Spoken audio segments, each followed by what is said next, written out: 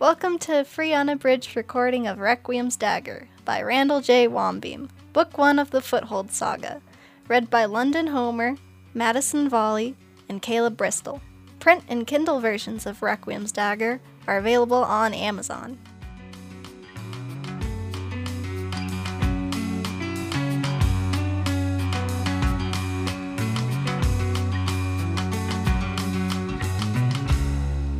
Chapter 7.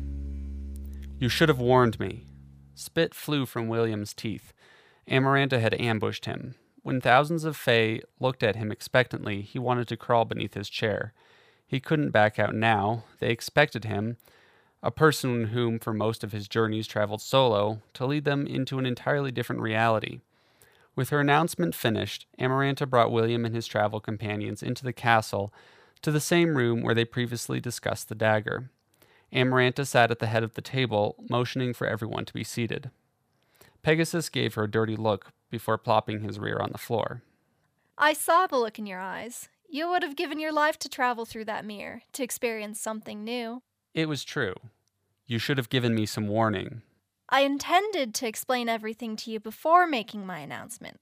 However, we had an unwelcome visitor, and it seemed prudent to rush things. I'm sorry if this upsets you. Which leads me to the second reason you should lead this expedition. She slammed the box containing the dagger onto the table. Elizabeth yelped, glancing back and forth between the box and William. We need to be wary of what we may find on the other side.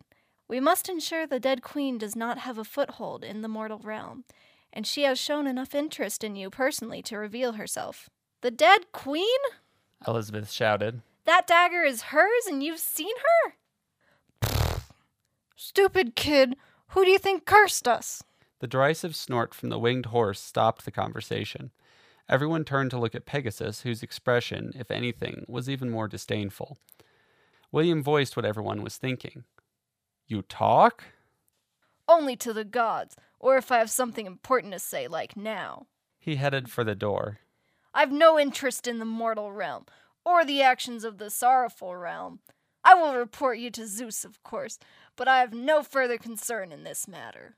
As Stratton stood to follow him, Pegasus added, Stay! You only slow me down, and you haven't done anything worthy enough to ride me. Stratton slumped into his chair, collapsing into himself as Pegasus flicked the mask off his head, striding out of the room.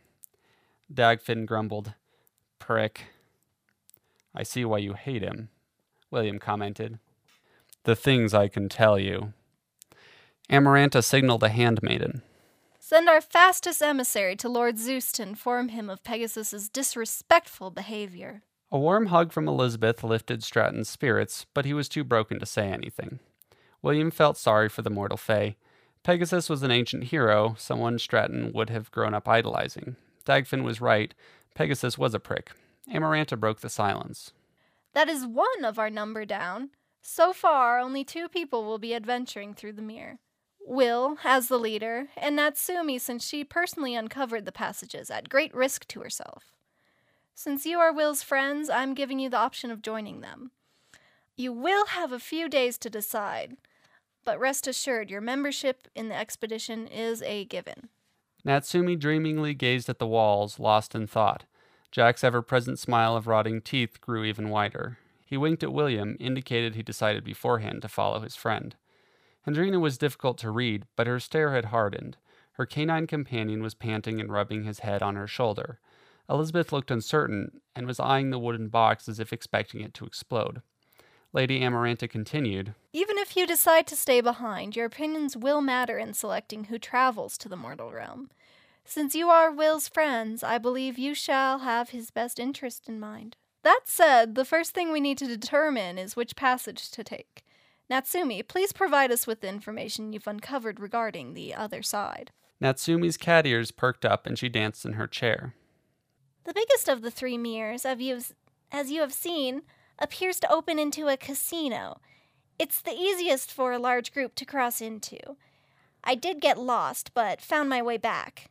At the time of my trip, it was night, but the lights were bright enough to make it day, and the streets were crowded. The air was dry and rather warm. Many of the mortals were drunk, and I had my photo taken with 2 women. Not that one. William said to several raised eyebrows. Too many witnesses. We won't be able to slip in and out without drawing attention. We need to remain cautious. If you agree, please raise your hands. Amaranta said. Stratton was too busy sulking, but otherwise everyone agreed with William. Natsumi continued. The second most likely mirror leads into the men's restroom. It appears a tight fit, but the passage expands around anything that it goes through. As far as I can tell, it leads into a cafe where women dress in maid uniforms and wear cat ears. The one problem I can foresee is the mortals on the other side. They look like me. You would all stand out in a crowd. Amaranta waited for William to object. He considered asking Natsumi why they would stand out, but saved the question for later. And the last mirror? Amaranta asked. Natsumi smiled knowingly. This mirror we know the most about. It's the first mirror I stepped through. The mirror was used by Brothers Hunter nearly a decade ago. I told you so! Jack snorted, rolling his eyes. The two brothers unexpectedly appeared in the middle of my forest. Amaranta clarified. They were excited by the trip into the magical world, but had mistakenly believed they'd be able to return.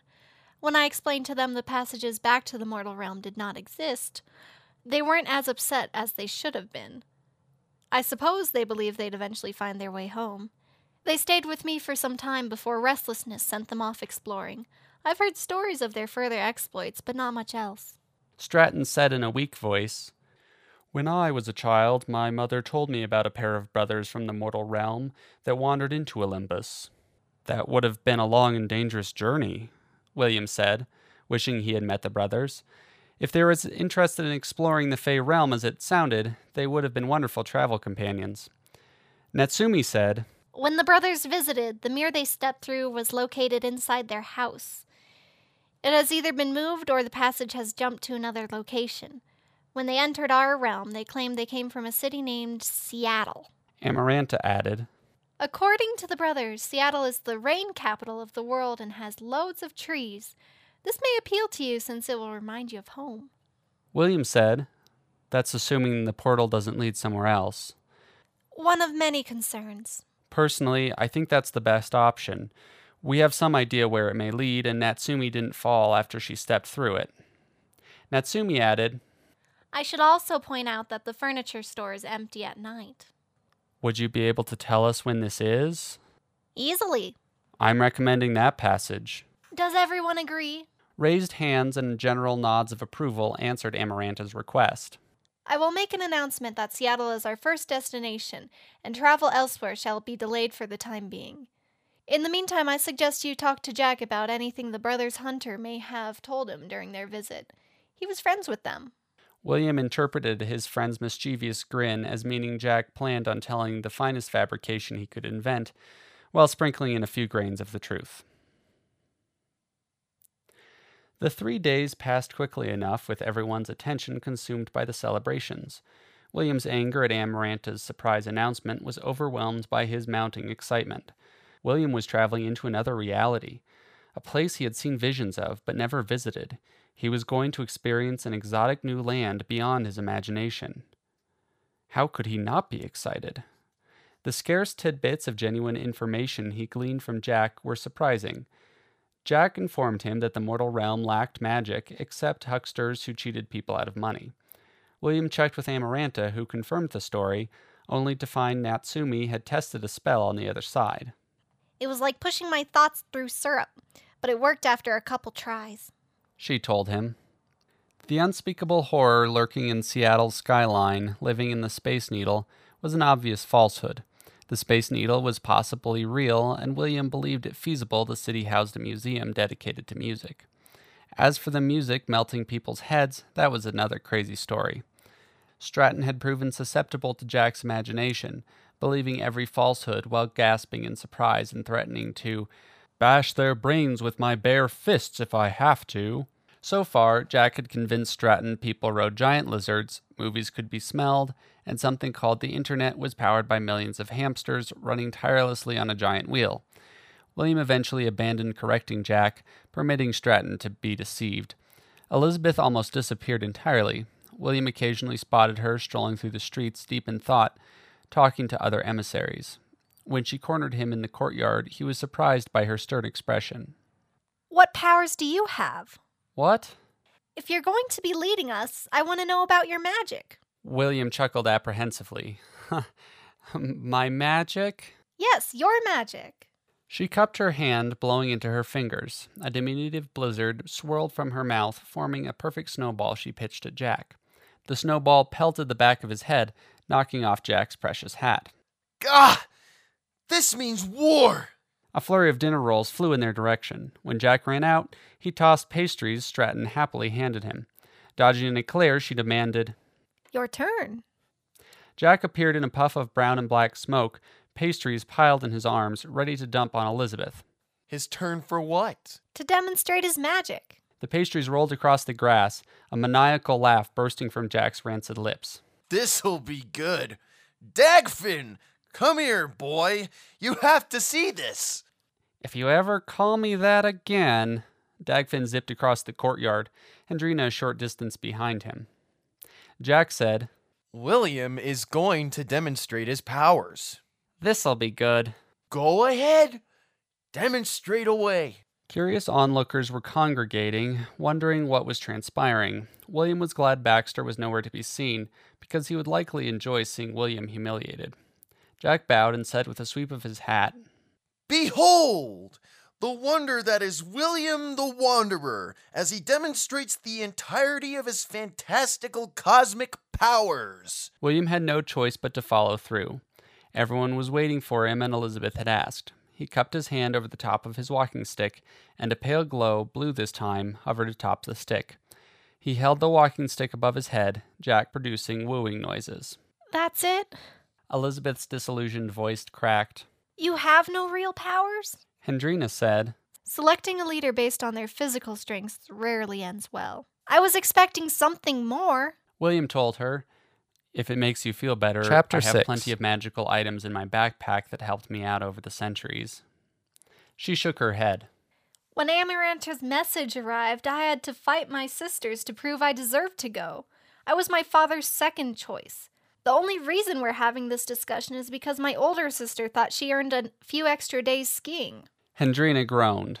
That only proves my point. Your sister may have been physically stronger. She cheated, but you were more determined. I cheated more. Dagfin laughed. Precisely. I just thought it'd be a good idea to know what everyone's powers are. William smiled at her naivete. Elizabeth was showing her youth by assuming William had not already determined what kind of magic would serve them best. Not because he saw potential strength as she did, but because he understood the potential danger. He did not want anyone whose powers relied on blood sacrifices or were solely destructive. The best magic would fascinate mortals while appearing harmless. Now was not the correct moment to point that out, but rather to lift her spirits. You know what I can do. Jack's a prankster. He can change his appearance and size, vanish, and a couple of other tricks. You throw snowballs. We weren't competing with a snowball fight. I broke one of my sister's legs. Right, he said, wondering what Elizabeth was holding back. Dagfin and Hendrina have magical tracking powers. Hendrina snatched the hat off Jack's head. The tip of the arrow erupted in a gold flame. Jack screeched, Don't you dare! She shoved the hat back in place. Remember this next time you're tempted to dump something on my head. William continued, She has a few tricks up her sleeve when it comes to her arrows. Stratton, what can you do? Stratton shrugged his shoulders if it were no big deal. I have roughly the same strength as my half-brother Hercules. You now know our strengths. We'll have a few more people with us to complement our powers. Is that okay with you? The corner of Elizabeth's lip lifted. I guess I can protect you weaklings if I have to.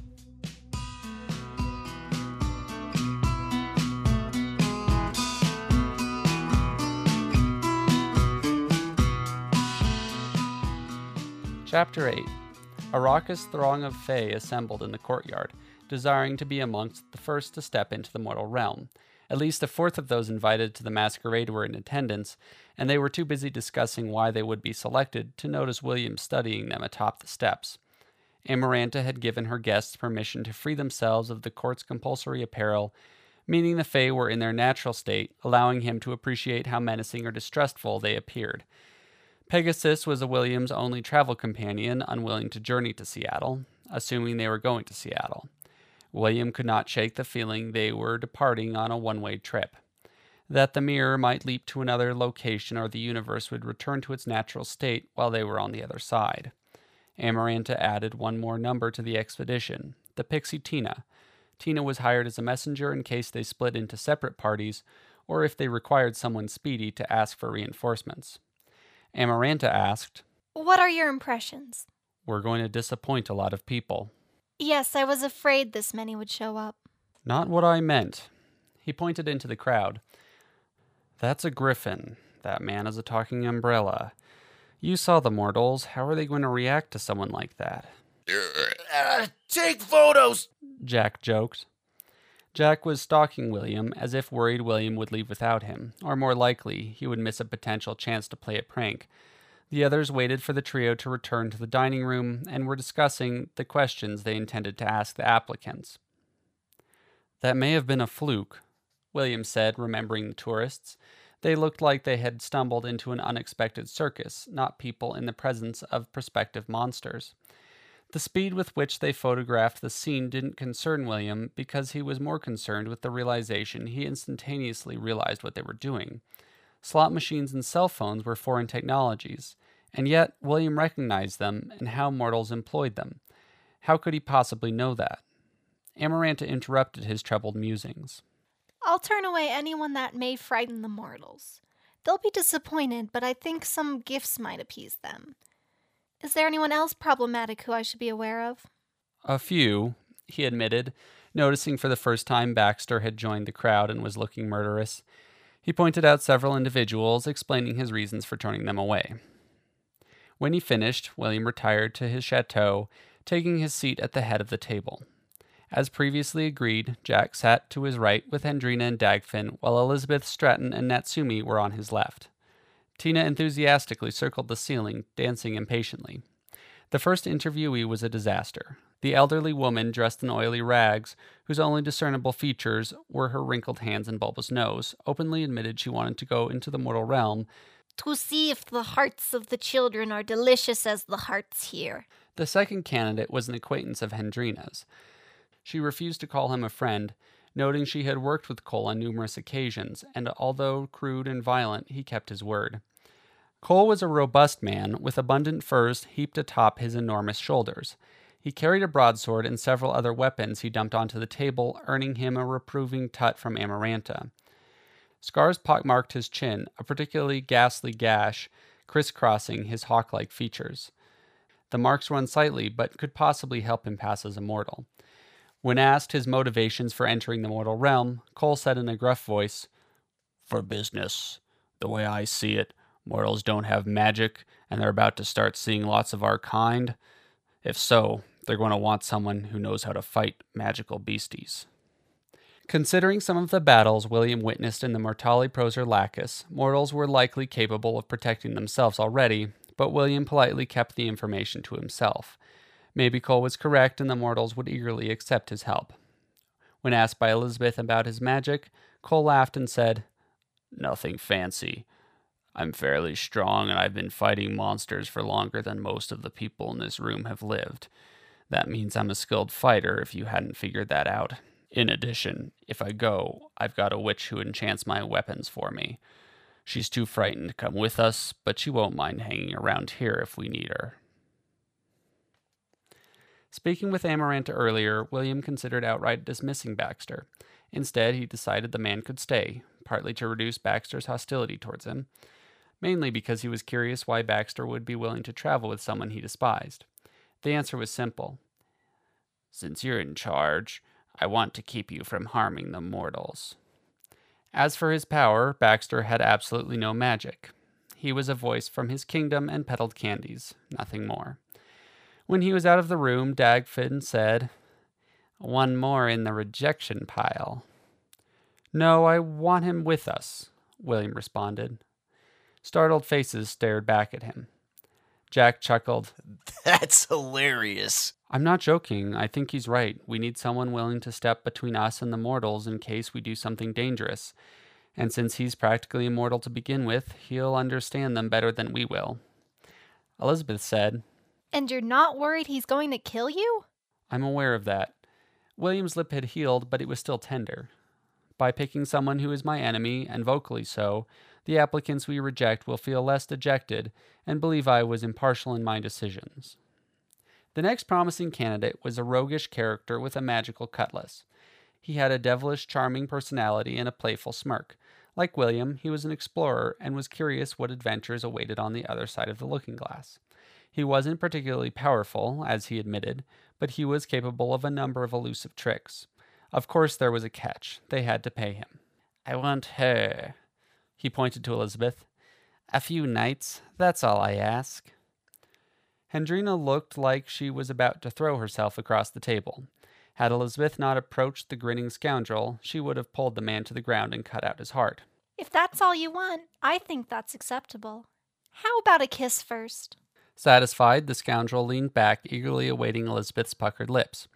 Hendrina's gold eyes blazed with rage. Elizabeth hovered an inch from his face, blowing into the scoundrel's mouth. The man was about to complain she hadn't kissed him when he clutched his chest and collapsed, hacking snow from his lungs.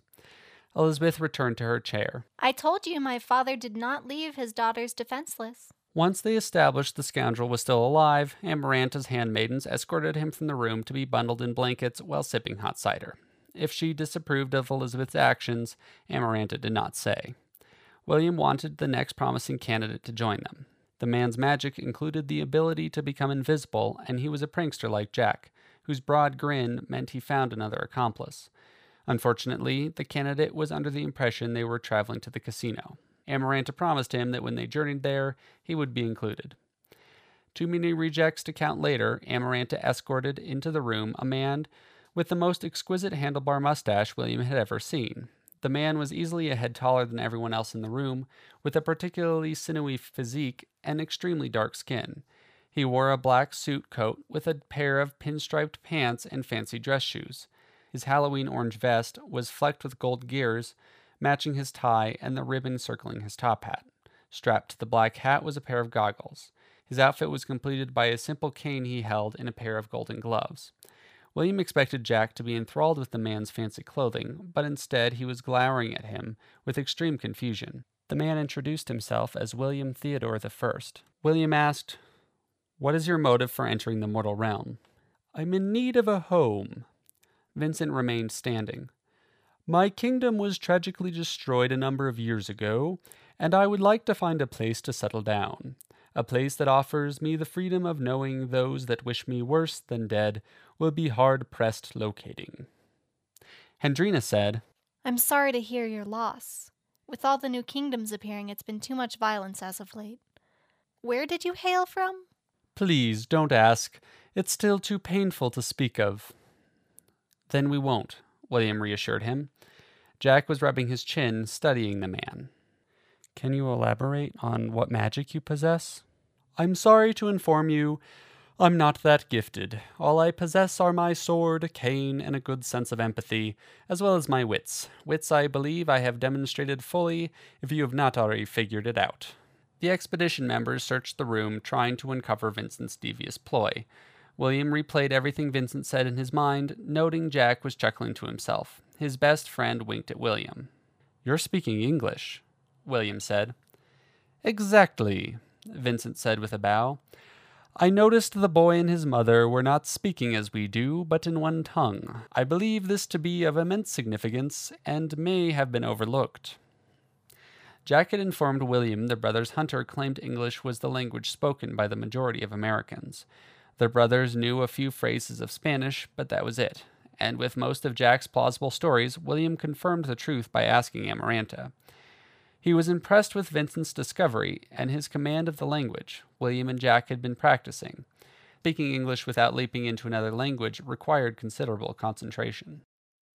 Vincent was the last applicant that showed promise. They rejected the remaining candidates for a variety of reasons. Some they feared would start murdering people. Others they believed would desert the expedition to explore the mortal realm on their own. A number argued that the mortal universe was rife with magic, disagreeing that they should restrain their sorcery unless absolutely necessary. Amaranta delivered the bad news personally, offering the rejects gifts and promises about further trips into the mortal realm. A day later, the expedition gathered in the dining room, excited and terrified to start their voyage. Amaranta requested they speak privately before they journeyed to the castle steps, where the Seattle mirror remained. The other mirrors were tucked away in secret corners of the palace under the protection of armed guards to discourage anyone from sneaking into the mortal realm without permission. The shop will open soon, Natsumi warned. We know, William reassured her for the 5th time. Hypothetically, they didn't need Amaranta. They could step into the mirror whenever they wanted, but it seemed impolite to leave the room, much less her court, without permitting her a few parting words. He was beginning to think they might have to leave without saying goodbye when Amaranta arrived carrying a familiar wooden box. Intricate runes were painted onto the wood, the magical symbols casting her diminished features in a waxy white light. Before you go, there is something for you to be made aware of. Amaranta spoke in a frail voice. Contained within this box is an item of great evil. I don't exaggerate, and I shall not show you its contents. It's safer if you do not know, nor of the circumstances with which it was found. The mortal realm may not be as safe as we once believed. Unspeakable enemies may lurk in the shadows. Stay vigilant. If you wish, you may back out at this time. We will think no less of you. Cole scratched his whiskers.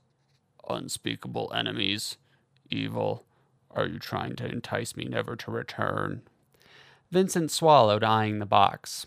After confirming the others remained, he stood straighter, holding his cane in both hands, adamant he never wavered in his conviction. Please, proceed to the mirror.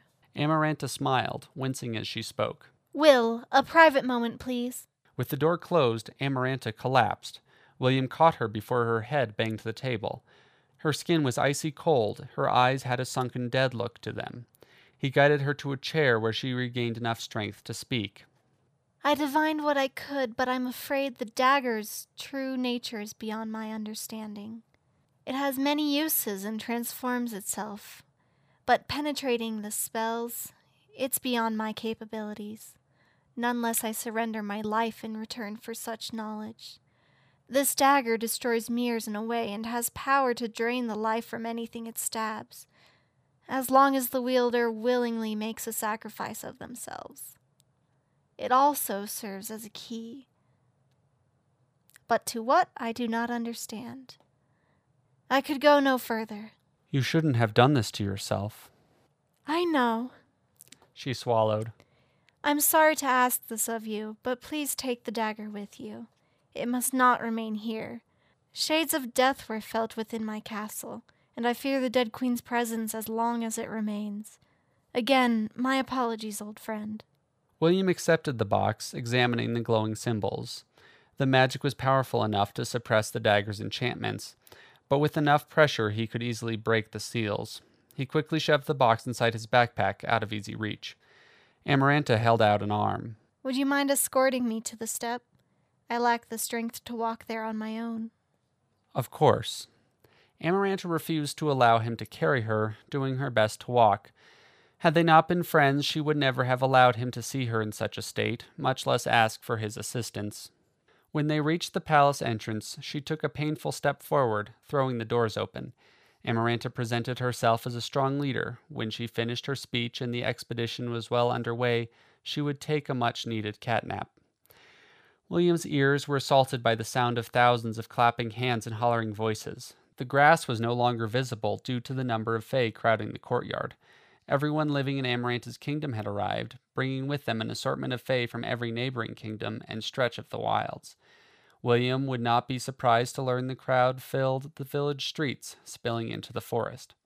Amaranta raised her hands, a hush falling over the assembled Fae. William forgot about the dagger or the danger Mavash presented on the other side.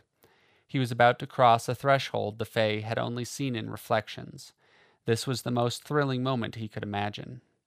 When he joined the others at the bottom of the steps, Amaranta's voice boomed across the courtyard. William pictured how strenuous it must be for her to speak, much less sound as if she were in command. Today is a glorious day for all of us. We take our steps beyond what is familiar, into a world we know little about. This is our moment, a moment we all share, a moment we shall remember for ages now. Let us journey together to a new world, to new and greater future. Dagfinn mumbled loud enough for William to overhear. That wasn't at all pretentious. The flat reflection of William swirled into the familiar image of the furniture store. The lights were dimmed and the bookshelves had disappeared. William was aware of thousands of eyes watching as he eased his way towards the mirror. He tried to think of something profound to say, but was unable to create a stirring speech. Instead, he plunged his foot into the passage, waving at the boisterous crowd. A black nothing embraced William, pulling him through faded dreams. He sensed ancient beings reaching for him, before stumbling onto the wooden floor. The furniture store was noticeably larger than expected, with tannish cream walls and windows staring into the gloomy city beyond. Assorted prints of varying quality hung above a hodgepodge of furniture marked with price tags and 25% off signs.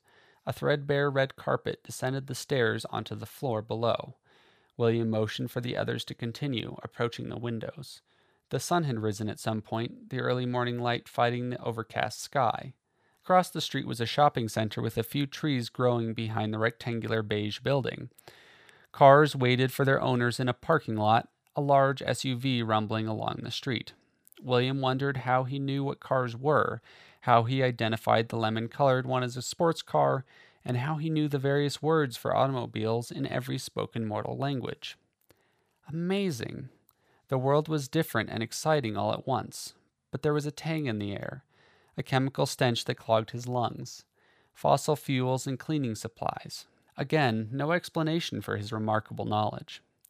Jack skipped through the mirror, the reverberating shouts from the eager crowd shaking the floor. No sooner had Jack stepped into the mortal realm when he vanished in a puff of smoke, appearing half his size atop a cabinet. Magic seems to work just fine. A little harder than it should have been. Jack rubbed his forehead, grimacing. Ouch! Dagfinn scanned the room, sniffing the furniture, a look of disgust crinkling his nose. Hendrina approached a sofa, testing its sturdiness with a kick, before plopping onto the cushions. This place would make a great headquarters, she suggested. We'd have plenty of places to relax. William started to say, "That's assuming we're welcome." Hobbling his way up the steps was an elderly Japanese-American man. When he reached the top of the steps, he yelped, clutching his chest. The man's wrinkled eyes darted down the stairs as if he were trying to determine the possibility of flying to safety. His brain worked out several of his bones would break, and that he couldn't possibly outrun the trespassers, when his attention snapped to the armed criminal clad in heavy furs stepping out of the mirror. Before anyone could stop him, Cole unsheathed his sword and pressed the tip into the old man's neck.